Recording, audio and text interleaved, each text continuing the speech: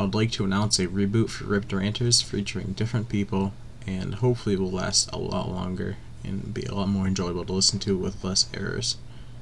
Have a good day, and I'll update you guys later.